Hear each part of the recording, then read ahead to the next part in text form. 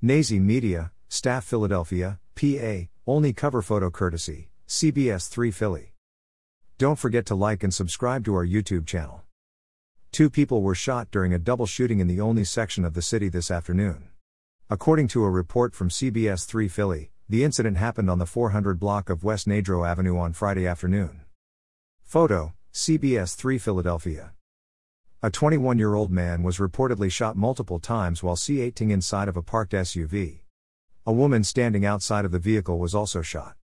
Both victims were rushed to nearby hospitals. The male victim was last reported to be in critical condition. The female shooting victim was last reported to be in stable condition.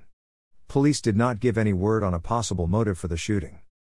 No suspects have been named and no arrests have been made at this time.